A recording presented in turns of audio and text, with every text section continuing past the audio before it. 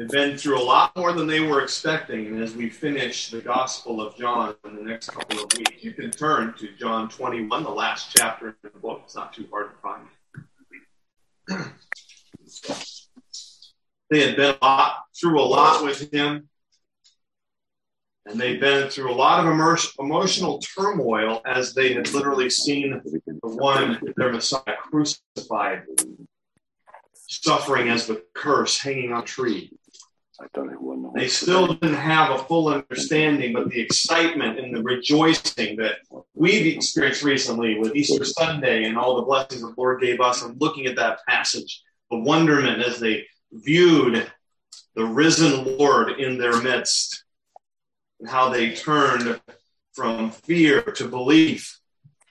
We saw Thomas last week. Again, Thomas gets a bad rap a lot of times. As doubting Thomas, in actuality, he just had the expectation that the rest of the disciples had. They'd seen Jesus, he hadn't yet. And when Jesus appeared to him, that wonderful testimony, one of the strongest testimonies from any disciple throughout Jesus' ministry, my Lord, I will serve you as my Lord and my God. I will submit to you as God, as deity, that we come full circle. As Thomas gives that exclamation of Jesus as God, we were told that in the very first chapter, which we called the prologue.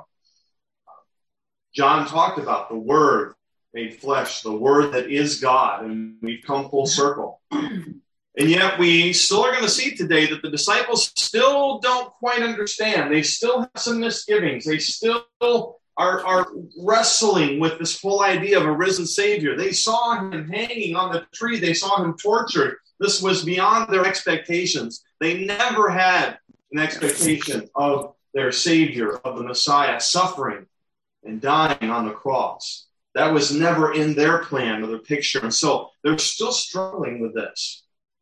And yet, Jesus has called them to do specific things. They're going to go ahead and do that today. And we're going to see how this all comes together. There's still some business that Jesus has to take care with Peter as well. And we're going to see part of that today and on into next week. But as we get into this chapter, it's a pretty simple, straightforward narrative. And yet there's a number of things and a number of interpretations that could have the potential to distract us.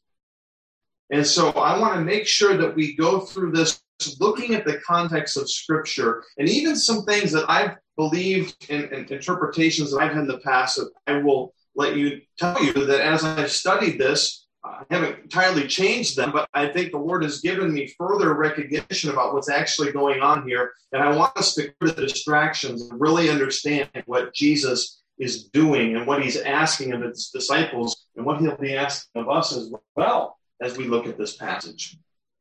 Because as Thomas' proclamation of Jesus as Lord and God, the gospel narrative, this gospel narrative written by John has come full circle. So if that's the case, then what's even the need for chapter 21? And some scholars have debated that. Well, obviously, the Holy Spirit's included that in Scripture here. But it's going to wrap up, like I just said before, some unfinished business between Jesus and Peter. And we could kind of think of this as an epilogue to the end of the narrative. The gospel began with a prologue. The first chapter now begins with a rather type of epilogue. And Jesus is going to appear to his disciples in Galilee. I don't know if you've ever missed that before, but they're actually back in Galilee for this part of the story, the narrative. And he has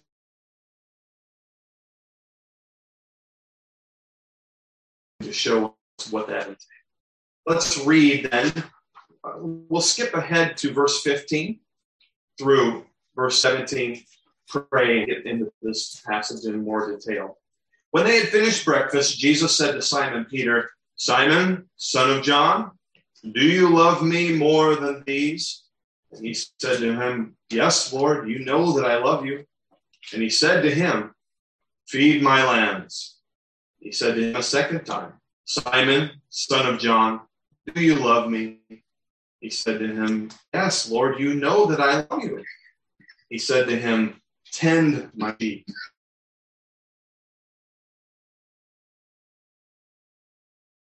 Lord, you know everything. You know that I love you. Jesus said to him, feed my sheep. Father, as we see the very beautiful, poignant, meaningful discussion, public, between Jesus and Peter in front of the others, we know that Jesus, or that Peter is confronted with the reality of his love for Christ. Jesus points him to the need to show his love in action and in ministry. Father, even as we see this morning, let us not just be so focused on Peter that we don't also examine our own hearts. As we hear these words, let us also hear the question to each of us, do we love the Savior? Do we love him? Is it showing in sacrificial service for others? Are we showing that love of Christ to others? Are we putting into action the love that we speak of? And let us, as we read this passage, be motivated to move beyond words and to serve you faithfully. You give us the power to do that, and we're grateful. Help us to do that well, to serve you faithfully. This we ask in Jesus' name we pray. Amen. Jesus asks a question, do you love me? And he is the risen Lord. And we're going to see, first of all, the risen Lord provides his followers with sustenance. He is still going to be taking care of his disciples and his followers in a beautiful picture here. And Jesus, first of all, how does he do this? Well, what in context here may not be apparent, but we're told in Mark 16 that Jesus called his disciples back to Galilee. Why do we find the disciples in chapter 21 back in Galilee? Sea of Tiberias, another word for the Sea of Galilee. They're in the Galilean region. Why would they return there after having seen Jesus appear there in Jerusalem and having experienced that? Well, here's a practical reason. The Passover week is over. And what Galileans do from Galilee, they return home. So they were returning home. They were back home. But there's another aspect of this we need to keep in mind. In Mark chapter 16, you don't have to turn there. But Mark relates to us when Jesus had appeared to the disciples, he said to them, do not be alarmed. The angels at the tomb, those that were there, do not be alarmed. You seek Jesus of Nazareth, who is crucified. He has risen. He is not here. See the place where they laid him. But go, tell his disciples and Peter that he is going before you to Galilee. And there you will see him, just as he told you. And so it seems there was an understanding with the disciples that they would meet Jesus again in Galilee. But we're not told, and I don't think we should expect Jesus to have given them an itinerary. This is the date you'll meet me in Galilee. This is the time, and this is what we're going to do, and this is my plan for you in the future. No, they just knew that he would appear again in Galilee. So while they waited there, they still had to take care of the practical responsibilities of life. They had to take care of their families. And how do fishermen do that? By fishing. Now, the one interpretation that may be a little distracting here, and I'll just kind of clear the way. I don't believe, because really in the context here, there's nothing that says that Peter is frustrated and so disappointed that he's now decided, I'm going to leave off serving Jesus, and I'm just going to go. I'm going back to my old lifestyle. There's a reason people interpret it that way, and we'll see later on what that is. I don't believe that's what's going on here, because there's no real indication. You almost have to read verse 3. You have to read that emphasis in there. Something like Simon Peter said to them, I am going fishing. I'm done with waiting for Jesus. I'm going back to my old life. Well, he doesn't actually say that, does he? And let's just keep it real simple. Fishermen, when they're waiting, they've got to take care of their families and the practical aspects of life. And they usually fished at night so that they could sell the fish fresh in the morning. All this makes sense. The only problem is, as they decide to go out to fish, They're not very successful. So let's look at John chapter 21, verse 1. After this, Jesus revealed himself again to the disciples by the Sea of Tiberias, the Sea of Galilee, and he revealed himself in this way. Simon Peter, Thomas, called the twin. Again, John reminds us, he's kind of fixated on that. Thomas means twin. Maybe he had another twin. We don't know for sure. Nathanael of Cana, Galilee, the sons of Zebedee, which are James and John, one of those writing this book, and two others of his disciples were together. And Simon Peter said to them, I am going fishing. And they said to him, we will go with you. And they went out and got in the boat. Well, the only problem is that night they caught nothing. So Jesus made it clear they're supposed to be back in Galilee. They don't know when he's going to appear next. And so they carry out their responsibilities. And for those of you that have gone out and tend to his disciples to meet their needs, when he does appear to them here at daybreak, he's going to gently and lovingly meet their needs. Let's look at verse 4. Just as day was breaking, Jesus stood on the shore. Yet the disciples did not know that it was Jesus. Well, how could that be? Well, remember, this is daybreak, and it's hard if you've ever been up that early and the shadows are still forming to see if they were on the lake to see someone that was on the shore. I don't think at this point we should think of this as they're still having trouble recognizing Jesus when he's with them. There is a difference about his appearance, but at this point, very practically, they can't see for sure who's on the shore. They don't recognize him. It's not that they're dull of thinking, really, at this point. But then he calls to them. And this should have some reminiscent of what Floyd just read in their initial contact with him, right? Jesus said to them, children, in a very kind, gentle way, do you have any fish? And they answered him, no. And so he said to them, cast the net on the right side of the boat, and you will find some. Now, why were they willing to even do that? If you have been fishing for a long time and you see someone that has just come along and trying to give you advice, you might think twice about taking that advice. Well, what do you know? Well, again, it's obvious the disciples don't know that this is Jesus yet. And maybe they should have thought back, and there should have been, as they thought back to Jesus calling them, maybe we're a little bit dull at this point. They should have remembered the same sort of thing is happening again. But they don't know who it is. And probably what they're thinking at this point, well, this is just some friendly advice from a passerby who, when you're fishing and you have someone that's had some success and they come up to you and say, hey, I see you haven't fished yet. Why don't you try this? Have you tried this lure? Have you tried on fishing over in this area? And you thank them for that. Probably what the disciples were thinking here. Okay, why not? What have we got to lose? Let's go ahead and try it. And they cast it out on the right side. This man sounds confident that they're going to catch some. And of course, the tremendous results here were certainly unexpected by them, for they cast it, and now they were not able to haul it in because of the quantity of fish. And John, the ever-perceptive disciple, is then the first one to recognize. He's thinking back to the first time, assuredly, when Jesus called them and said, guys, it's the Lord. That's Jesus. He's here. He's appeared. And Peter doesn't want to be outdone. John's the ever-perceptive disciple. He figures it out first. But Peter's the ever-reactive disciple, not to be outdone by John. And see, it's described here as that he binds himself or girds himself up in such a way that he can get out into the water and still get to shore. I think really is the picture here. Let's look at it.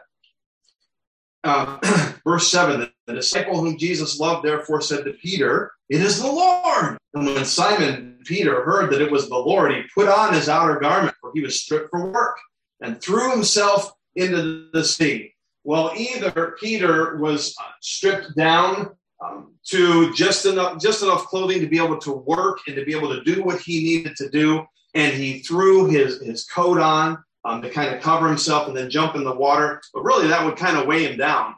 I think the way the wording here is that he had his outer garment probably on, And as he was doing the fishing, and he bound it to himself in such a way that he could step out of the boat and go to shore quickly without losing that garment. And he jumps in, and all excited, right? The exuberant rush to meet Jesus. John figured it out first, but he's not going to beat me to the Savior. I'll get there first. And what does he do with the other guys? He leaves them all the grunt work to get the fish back in. Peter's so excited at this point that he leaves everyone else to bring the fish back. The other disciples came in the boat, dragging the net full of fish. That must have required some work. They were not far from land, but about 100 yards off. And I think even in this, before we go any further with what Jesus did next, that we still, even in following Jesus' call, these disciples were ready to meet Jesus again, but they still were performing the responsibilities, the practicalities of life continued. And Jesus has an expectation. I don't think this is too off base on this, an application. That Jesus, even when he calls us, still expects us to follow after the practicalities, the daily responsibilities, while we rely on him to meet our daily needs. The disciples were going back not because they were disillusioned and they were leaving Jesus, but until Jesus showed up, they had responsibilities to their family and they were going to do that.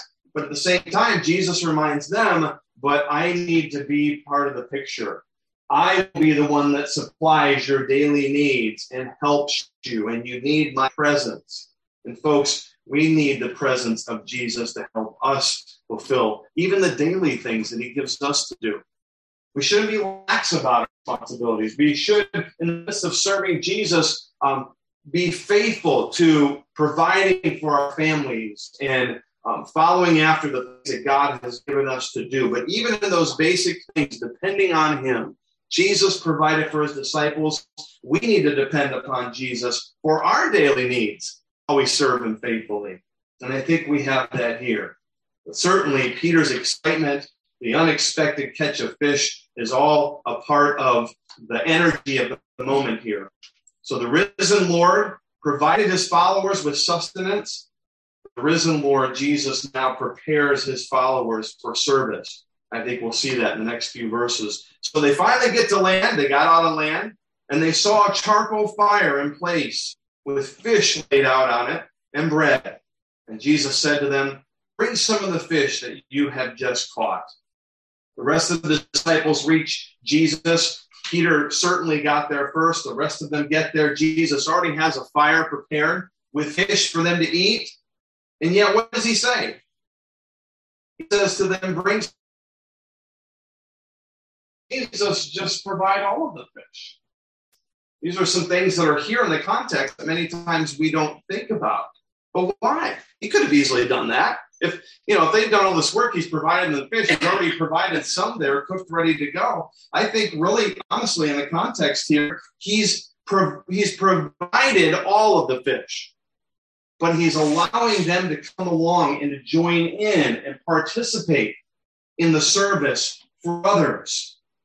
And so Jesus calls them, hey, you help. I provided everything that you need, but you guys have a part in this too. Cooperate and work together in this provision. And now that Simon Peter hears that, when Peter hears that, now he's ready. He may have ignored the needs of the men before, but now he's ready to jump into action again. And it also shows us here that Peter was a pretty strong guy. He must have been. Verse 11, so Simon Peter went aboard. He goes back aboard into the ship, and he hauls the whole net ashore full of large fish. That was no small matter, because there was 153 of them. Somebody had to have counted them. In the midst of this, somebody, I don't know who it was Nathaniel. I don't know who was the more orderly of the disciples. We're not told they had an account. I mean, Judas wasn't there anymore. He was the holder of the money. But one of these guys were so impressed that they actually counted and found out it was 153 large fish. And Peter drags them all on land. And in so doing, he is participating in Jesus' provision for them. And although there were so many, the net was not torn. The first time Jesus called them, the net was torn. This time it's not. I don't know that there's any real significance to that, except that John is noting all of these details. Maybe, in fact, this is a subtle picture that the men will have success as they go out to be fishers of men. We're not told. I want to be careful with that. But all of this is a sign of Jesus' provision in a miraculous way. Don't miss that. And yet the disciples, and Peter, the disciples dared ask him, "Who are you?" They knew it was the Lord. But isn't it interesting that John even includes this inner reaction? There still seems to be some hesitancy, doesn't there? Because he has to actually invite them. Come on, guys. Breakfast is here. Peter's got the rest of the fish. We're ready to go. First person to jump in, and everybody's kind of, and then the little ones, you're always trying to hold them back. No, let somebody else go. And finally, okay, go ahead to start the line. I don't know what the hesitancy was here, but there does seem to be, as they're noting Jesus in front of them, still some sort of inner struggle over comprehending the fact that the risen Savior, Jesus, is right there in front of them, providing for them, calling to them to work alongside of him. One commentator said this. I thought this was helpful, this quote. The disciples have been granted the strongest possible reasons for believing in Jesus' resurrection, and indeed did so. We're told that in the passage. They knew it was the Lord. But whether they could see Jesus had appeared with new powers, passing person types of things, that didn't happen before his resurrection, or because they were still grappling with the strangeness of a crucified and resurrected Messiah, or because, despite the irrefutable power of the evidence presented to them, resurrection still seemed strange. Whatever, they felt considerable unease. Yet they suppressed their question because they knew the one before them could only be Jesus. And these men had trusted, had believed, even though they didn't understand everything. Folks, Jesus today calls us to believe, even if we don't understand every aspect of how he's working in our lives. Will we ever understand fully the idea that the fact that Jesus is the Son of God, he was fully man, but fully God, and how he interacts with the Trinity, the Father to the Son and the Son to the Spirit, we'll never be able to fully understand. Sometimes as we contemplate who Jesus is, it may seem a little strange to us still. And like these disciples, we may hesitate. But yet, because of our faith in Jesus, we know that it's all going to turn out in the end. And here he is providing for them. And so all of this is going through their minds together. And then John gives us this information. This was now the third time that Jesus was revealed to the disciples after he was raised from the dead. This is the third time that Jesus had appeared to a larger group of his disciples. All of the disciples here, not sure. We're not told that for sure. But a good and Jesus is providing for them still, but allowing them to participate in this provision. And now, secondly, we get to this, I think sometimes misunderstood, and there's a wide number of interpretations of this passage as we look at these, really just these three verses, 15 through 17. But Jesus is going to prepare Peter to shepherd along with him in this. And now Jesus, we're going to see here, still has business to attend to with Peter in this public setting. He's going to prepare him. He's going to restore him for ministry. Did he give Peter any sort of indication that he was going to do this before the disciples as he met with them privately, as we found in the scripture tells us? We really don't know. We don't know what Jesus said to Peter in his initial appearance back in Jerusalem to him. Maybe he prepared him, but it doesn't seem like Peter was fully prepared for what Jesus was going to do here. Folks, the context in this is key. Peter had recent grievous failings, right? I mean, he had made a lot of bold statements about his love for Christ. And Jesus is going to remind him of those. Remember, Peter, I'll love you more than all of these. And Peter had to have a public moment with he and Jesus to be restored to ministry in front of these others that he had so rashly and boldly made these statements. Peter denied Jesus 3 times, right? And publicly. I'm sure all the disciples knew about Peter's denial. Maybe they were still frustrated with him. Jesus is going to call Peter to answer him 3 times. Peter declared in front of the others that he loved Jesus more than them all. And now he must give an account of his love after his public denial. But there is one aspect here, actually numerous ones, but one in particular. We'll look at this a little bit more. We won't go to cover everything in this week, but I want us to understand what's going on here. And you have probably heard, I expect most of you have heard an interpretation that I, in the past, have considered accurate, and I still do, but I think we just have to be careful with it here, and I'll give you the reason why. The different Greek words that are used in this presentation between Jesus and Peter. And probably most of you have heard this. Let's look at verse 15. When they had finished breakfast, Jesus said to Simon Peter, Simon, son of John, do you love me more than these? And does anybody know? Have you heard the word is that Jesus uses there? Agape, agapao. Use the verb tense there. And then what does Peter say? Yes, Lord, you know that I love you. But what is the Greek word there? Phileo. Okay, using the verb tenses here. And Jesus does that a second time, the same thing. He uses agapeo, or the word for agape, the verb form for agape, and Peter uses phileo. And in the final presentation, Jesus uses the word phileo, which has been described as representing brotherly love. And then Peter uses the same word again.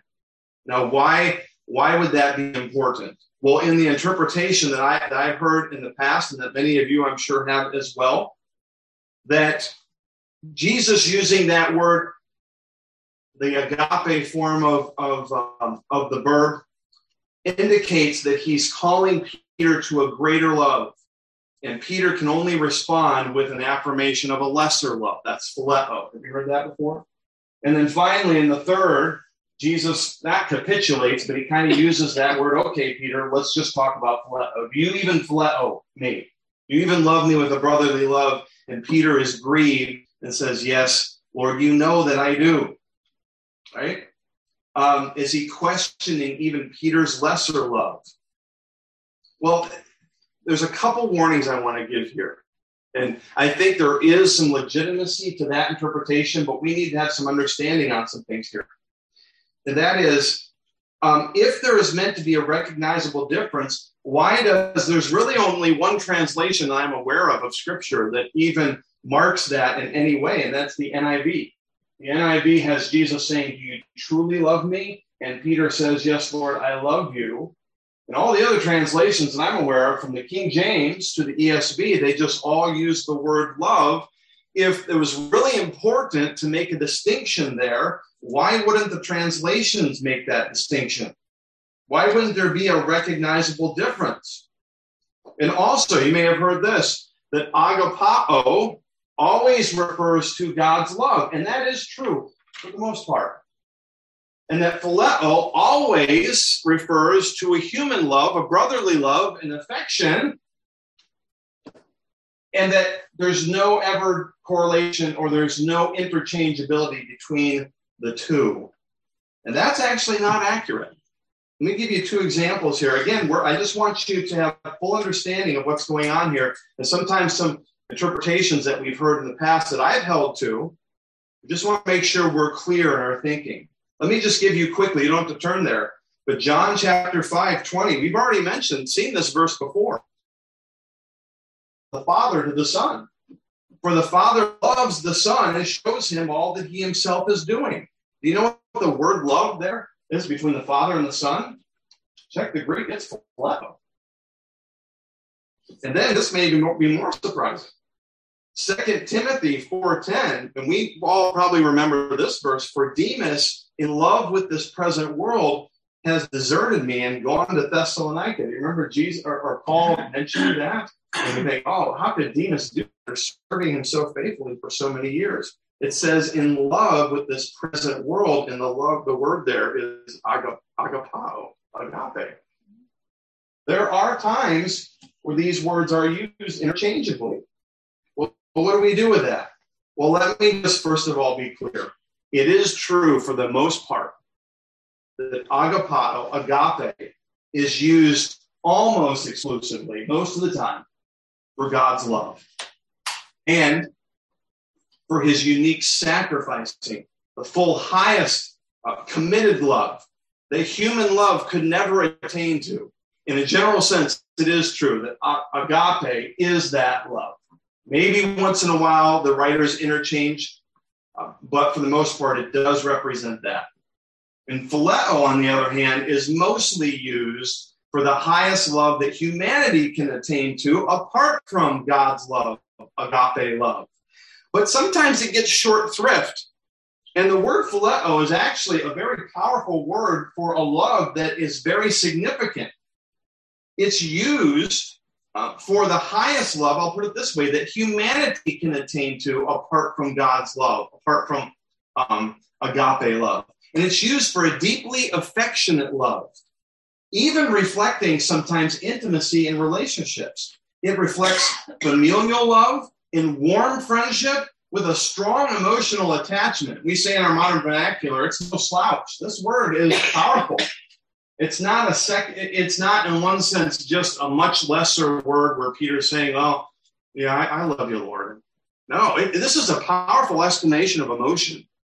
There's a lot of emotion behind this. Yes, Lord, you know, I love you. But it's still not reaching the self-sacrificing, committed love that Jesus is referring to. And we'll see how Jesus ties that in just a minute. Let me just add a couple other things to this so we're all on the same track. Are there other subtle word changes in the same passage? So if we're going to make too much of those two words for love, did you also know that in the passage, if there's two different words for feed the sheep and tend the sheep, there's also different words for lamb and sheep. And in Peter's last response, the word no, there's two different words used for the word no in Peter's final response. So we have to be careful making too much of word changes because it's all throughout that passage. And here's probably the thing that concerns me the most before I get to the interpretation of why Jesus is talking to Peter in this way and it's important. But here's my concern. I never want someone to have to feel like as they come to Scripture that if they don't know Greek, they don't know the Greek word phileo or agape, that somehow they're going to miss, that they don't have an accurate enough translation, that somehow they're going to miss some very important hidden message in the Scripture. If I come to my King James or my ESV or NASB, all these are translations that we use here, and I see the word love, then by the context, I ought to be able to figure out, these are accurate translations, what's going on here without even needing to know the difference between agape or phileo. And there's a lot of people that don't know that difference. So you see my concern here with that? So I don't want to make too much of that. So then with all that information, let's tie this up and make this very practical. What's going on here? Well, Jesus is reinstating Peter for a central role in ministry. And he's using the same pattern of denial that Peter had with Christ. And he's emphasizing that the way to truly demonstrate Peter's love for Jesus is with his actions, is by shepherding others faithfully. With this in mind, let's go back to this and we'll quickly tie all this together. Jesus said to Simon Peter, verse 15, Simon, son of John, do you love me more than these? Do you have a sacrificial, committed love? And Peter said to him, yes, Lord, you know that I love you. And this is a very strong, emotional love. Lord, I've shown you. Look at my words. Look at my actions. I've told you many times I love you more than everyone else. I ran to you this morning. Remember, I ran and even sliced off the servant's ear in front of you. And of course, you healed it and told me I shouldn't have done that. But don't you see all these emotional reactions? How can you ask if I love you or not? Can't you see? And Jesus said a second time, verse 16, Simon, son of John, do you love me? Again, are you willing to have sacrificial, faithful, committed love to me? And he said to him, yes, Lord, you know that I love you. And I think there was emotion in that. I don't think it was any sort of, Lord, you know that I love you. No, I think he was sincere and it was meaningful to him. But there's something on the third statement of this that Jesus makes that's important. And he said to him a third time, Simon, son of John, do you love me? Do you even have that emotional, exuberant, human love for me? And I think at that moment that he's using the same thing that I did. I denied him 3 times. He's asking me 3 times. And that is why he's grieved. That makes sense more in the context. So we can see that without ever having to know what the Greek is, even in the background. It's clear here. And so Peter responds in this way, Lord, you know everything. You know that I phileo, that I love you. And I think what he's saying here is that, okay, Lord, I know I denied you 3 times. I get the point. You're asking me 3 times because I denied you 3 times. Yeah, I know I did. But, yes, I still have deep love and affection for you. Jesus, you know that. And here is an important thing we miss many times. Peter, at this point, in his pronunciation of this, his proclamation, is just as important, I think, as Thomas's, because he's saying, you're God. You know what's going on inside of me. You know my heart. These men don't know my heart. And remember, Jesus is at the beginning. Do you love me more than these? Don't miss that as well. Jesus is saying, you made a big proclamation and statement, Peter, that you love me more than everybody else. And yet you denied me 3 times. And in your exuberance, it really didn't follow through on your emotional exuberance. Do you really love me more than the rest of these? And Jesus isn't saying that in any way that Peter has shown his love more than the others. He's not saying that, but he's saying, do you really mean what you say? And if you really mean what you say, stop using just words, Peter, and show it with your actions. Feed my lambs. Tend my sheep. And I think what Jesus is saying here in the end, we can understand it this way, is that Peter needs to give up showing his love for God on his own terms. What are Peter's terms? Words, motions, excitement. Even here at the end, jumping into the water, trying to get, John may have figured out it was Jesus first, but I'm going to show Jesus. I'm going to jump in the water and get there first. In all of this, Jesus says, yes, you have a strong, energetic, emotional attachment to me. I could see that, Peter. But what are you going to do about it now? Go back to what Peter had just done with helping to feed the disciples. I think that's an important part of this too. Jesus is saying, just like you just helped me, Peter, in helping to feed the disciples, that's what you need to be doing. Serve me with your actions. If you really love me, obey me and feed my lambs. Show your obedience through faithful, loving ministry and leadership that I'm preparing you for and that you're about ready to experience. That's the point of this passage, and it fits the context, and people that don't even know necessarily the Greek can get that, I think. Peter, it's time past for you to be showing all this emotional love without actually committing yourself to me as a leader to serve other people. It's time to serve. It's time to mature. It's time to grow up. Do we ever, after this, by the way, even in Acts, see a picture of Peter boasting or bragging or trying to get ahead of everybody else? No. Peter did learn his lesson. And Peter, in 1 Peter, then, what does he do? He writes a whole part of that letter helping others, explaining to others how to shepherd, because he's already been a shepherd. And Jesus has enabled him to be a shepherd successfully, and he's able now to mentor other shepherds. So as we come to the end of this, folks, you might say, well, that's good for Peter, but what about for us? How do each of us in our own lives tend to show or think of our love for Jesus?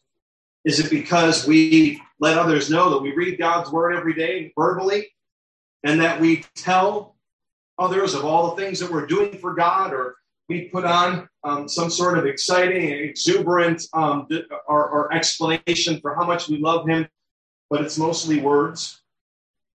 Are there a lot of actions that fit our testimony of love for Christ? It's really easy to get caught up in words and actions that may symbolize love for Christ, but we're not actually doing ministry and showing love for others. That is, I think, is the point for us that Jesus is calling us today as well. Do each of us love him? We're going to show it in how effectively we're loving others. We may not be a leader, shepherd, but there are plenty of other ways that God wants us to serve each other, to serve the sheep, to go out into the community and call the lost to him. And Jesus says, if you really love me, stop just talking about it, in other words. Go serve me. And not just a few times. He's calling Peter to committed service through his whole life. He calls us to that. Are we ready to commit faithful service to Jesus with our whole lives, regardless of what happens? We're going to find out next week that Jesus says, if I can put it this way, oh, by the way, Peter, at the end of your life, you're going to have to run into some things that you're not going to like. And the point is, be faithful anyway. Are we ready to be faithful? Not with just words and showmanship, but actual ministry, committed, continual ministry until Jesus returns. That is one of the best testimonies that we truly love Jesus. Father, thank you. I hope this was understandable today, Lord. I think sometimes we get distracted by some things in this text. And some well-meaning people, and even in my study in the past, I've been distracted. And at the same time, Lord, I do believe that this is the real message that is there, that is direct, understandable for everybody. That if we're going to claim relationship with Christ, even James talks about that we must have actions that the Holy Spirit is doing something in us. That we must be out serving you faithfully. For the leaders, shepherding faithfully. Everyone else serving and ministering to other people, showing your love. Father, help us to remember, even today, even this week, that one of the greatest ways we show love for Christ is showing his love to others. Help us to do that effectively. Not just to say it, but to do it. Carry out the love that we have received from him. Lord, we know that in the end, it's all Jesus. We know that's true. But he gives us the wonderful opportunity to take part in that. And I pray that, first of all, if there's anyone here today that has not put their faith and trust in Jesus Christ, that is not a disciple, that they would do that they would come and talk to me or another leader here, and they would make sure that they have a relationship with Jesus, that they trust and love Jesus with faith. And that secondly, for the rest of us who have committed to you, that we would understand the entirety of that commitment and love and serve you faithfully by loving and serving others faithfully until Jesus returns. Help us. We need your help to do that. Enable us for that. For it's in Jesus' name we pray.